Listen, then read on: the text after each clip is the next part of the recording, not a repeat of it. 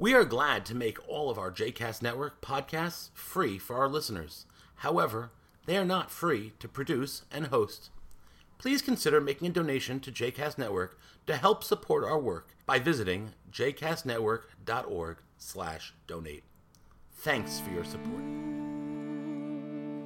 You are listening to A Taste of Romemu, a JCast Network podcast. For more information about Romemu, please visit Romemu.org.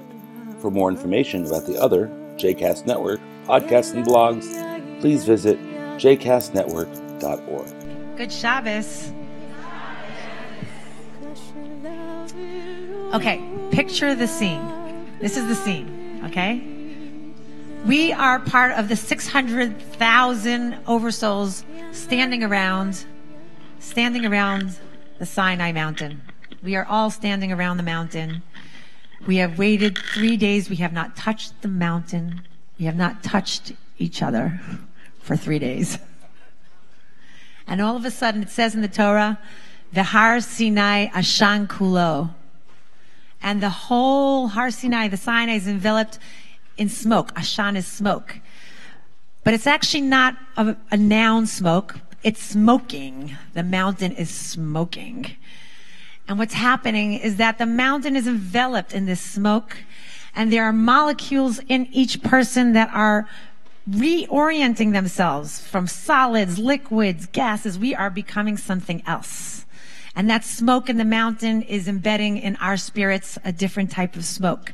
And the Sefer Yetzirah says that this smoke, Ashan, can be divided into 3 words. That Ayin could be Olam, the Shin is Shana, and the Nun is Nefesh. What do you mean it's an acrostic? It's an acrostic.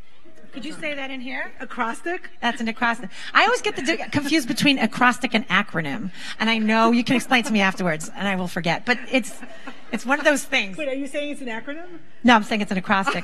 Okay. I'm following your lead today.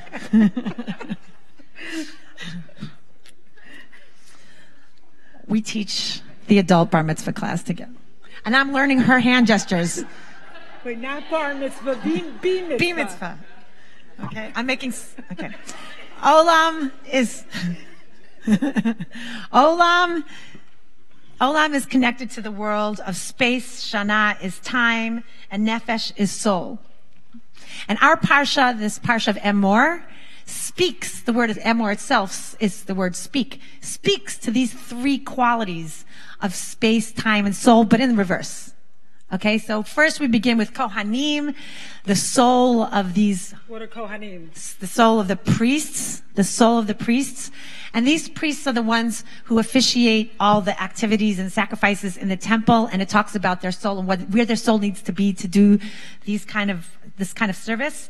Then it comes to Shana, which is the year, the time cycle, the calendar, synchronizing the service with all of us coming to this place on different times of the year based on different harvest cycles. And it's really this like cylindrical, calendrical experience. And then there is, I'm doing it in reverse, so I have to, back to space. I love this because Diane always does this when we go to space. Space. Do I do that like Diane? Thank you. Nice.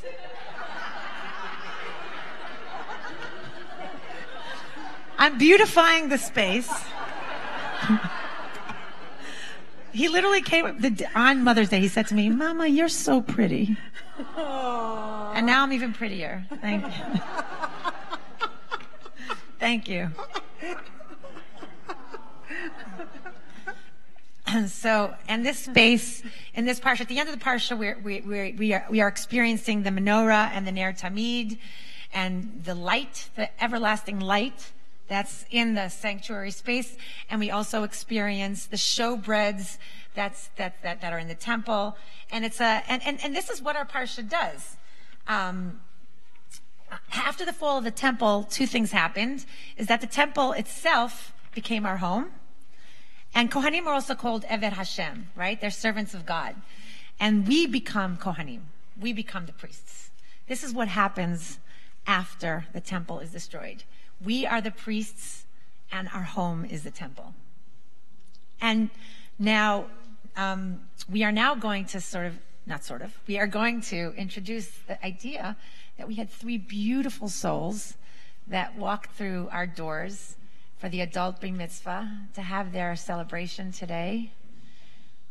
And these 3 beautiful souls went through a 4-step process. And that 4-step process can be found in your little Bar Mitzvah booklet today, if you'd like to open it. It's represented in the 4-fold song by Abraham Isaac Cook, who was a mystic and the first chief rabbi of Israel. So each person in our class, 3 of whom will have their Bar Mitzvah today, or the Bar Mitzvah celebrated today, walked in as an individual, singing their own song, and then they learned how to sing the song of their people. So they walked in as individuals with a history, with baggage, with treasures, with gifts, singing their own song. As Rabbi Cook says, or Rav Cook says, there's a person who sings the song of her soul. We added the feminine, which you can imagine. She finds everything, her complete spiritual satisfaction within her soul. But the truth is, these 3 were not satisfied just with their own worlds and just with their own souls. And they came to learn the song of their people. So they became this person. There is a person who sings the song of the nation. And how did they do that? Every week on Tuesday night, starting in, I think, mid-October, we sat down and studied Torah together. We learned what it meant to interpret the Torah, and then they learned how to sing the Torah. And through learning the Torah, they took another step. The 3rd step, as it says in the 3rd paragraph, there's a person whose soul is so broad that it expands beyond the border of Israel. Can you imagine that? It sings the song of humanity. So through the portal of the unique, specific Torah of our people, through the master narrative of our people, each of us stepped through that portal and touched all of humanity. We're going to go to the 4th step, but not yet, because now I want to talk, or actually Basia will talk, a little bit about what it means to really embody the song of our people and how we learned in this class. so we took the individual and we taught them the song of our people, which is really the Torah.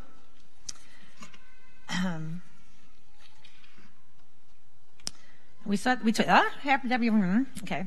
And more speak, but it's interesting because, and more speak, but Moshe is ironically the person who could not speak.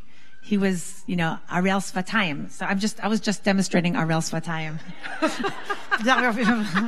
Just FYI. Arel Svatayim means of foreskinned lips. So that was what it was like. So, basically, if you look at the first few words of our Torah, look inside your Chumash. Oh, thank you. Thank you, Sadia. At the beginning. What page are we on? So we also learned, me and Diane also learned how to interrupt each other. Diane and I. Diane.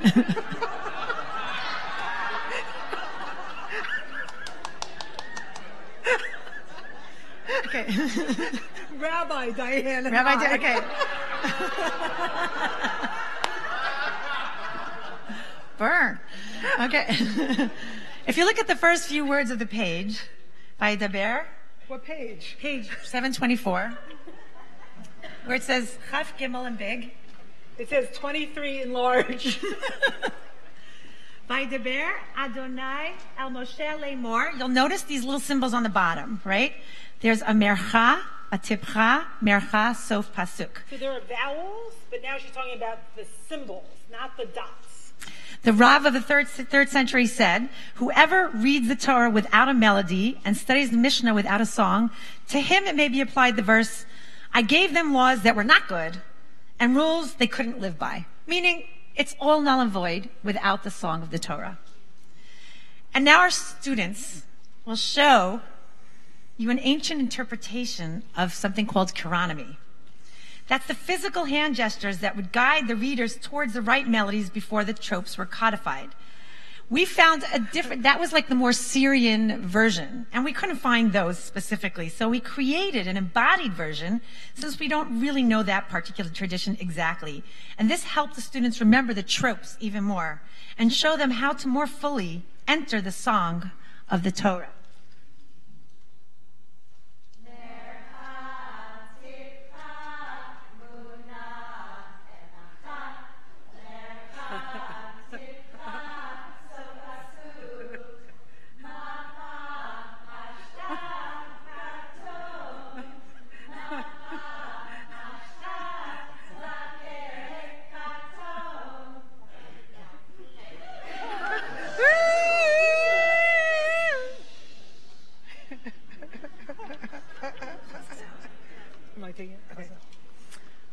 So we've got the individual, we've got the collective, we've got the song of our people, we have all of humanity, we've got the song, we've got the dance, and then Rav Kook said there's a person who rises even higher. There's a person who rises with all these songs together in one ensemble, so that they all give forth their voices. They all sing their songs sweetly. So in other words, the last step, the fourth step, is integration between all these different strands and between the individual, the collective, and all of humanity.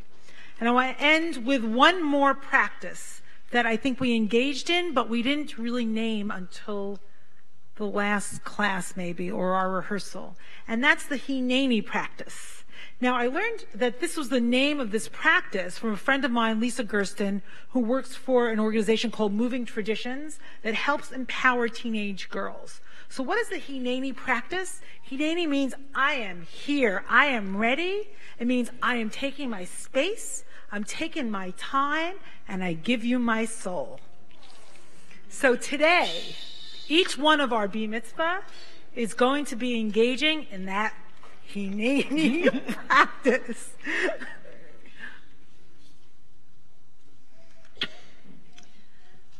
Now we call up our very first. You were doing that. Oh. Oh, I'm doing that? Yeah. No, you're doing that. Tamod. Not ready for Tamod. Reina Bat Aliza Mordechai is going to come up and give us a Dvar Torah. Thank you. Shabbat Shalom. Shabbat Shalom. This verse that I'm about to read in the Torah today includes instructions on how to commemorate a holiday and about sacrifice by fire. Reflecting on what sacrifice means sent me on a journey. About 22 years ago, I went for a yearly mammogram, and when the doctor came in to speak to me about not having clear results and about needing a biopsy, I remembered nodding my head but not really being able to focus on what she was saying. She left the room, and that's when, and I'll never forget that feeling, a fervent prayer seemed to bubble up within me. I said, God, if I get through this, I will return to being kosher. Now, I'm telling you, I don't know where it came from. I mean, at that moment when I felt like my life was going through a seismic shift, and maybe some of you have had those fraught moments when you're hearing news and you're waiting and waiting for results. Everything mundane seems to fall away. So back to sacrifice. How did this word trigger this memory and that promise? I learned that sacrifice in biblical times during the first and second temple eras in Jerusalem was performed on special days with unblemished animal offerings. However, when the temple was destroyed, the Israelites could no longer bring these animals on those special days. Which brings us to modern times. Today, we may not offer sacrifices, but we do offer prayers from our lips. which we hope God considers, accepts, and favors. The last line in my portion, "And you shall bring an offering by fire, lehikravtem ishe ladonai." In Hebrew, the word lehikravtem in the last line of my Torah reading translates to sacrifice, yet the root of the word lehikravtem is likorban, which means to come near. To come near and to get close. And that fervent prayer in the doctor's office that seemingly came out of me allowed me to come near to God and my family. Becoming kosher meant that now I could have my family to my home for special occasions that included Jewish holidays. Well, I kept the promise, and while I might not keep Shabbat in a formal, consistent way, and I might not make it to shul on a weekly basis, I think of what it brought me. It brought me closer to family. So perhaps the first and second temple represent in space what our holidays and festivals represent in time. Time we spend with people we love. I would like to thank my teachers, Chazan Basia, Rabbi Diane, my TAs, Kalila and Alyssa, my tutor, Wendy, and my family, Gary, Liana, and my daughter Alice, who's not with us, she's in New Orleans, and my friends, for supporting me on this journey. Shabbat Shalom.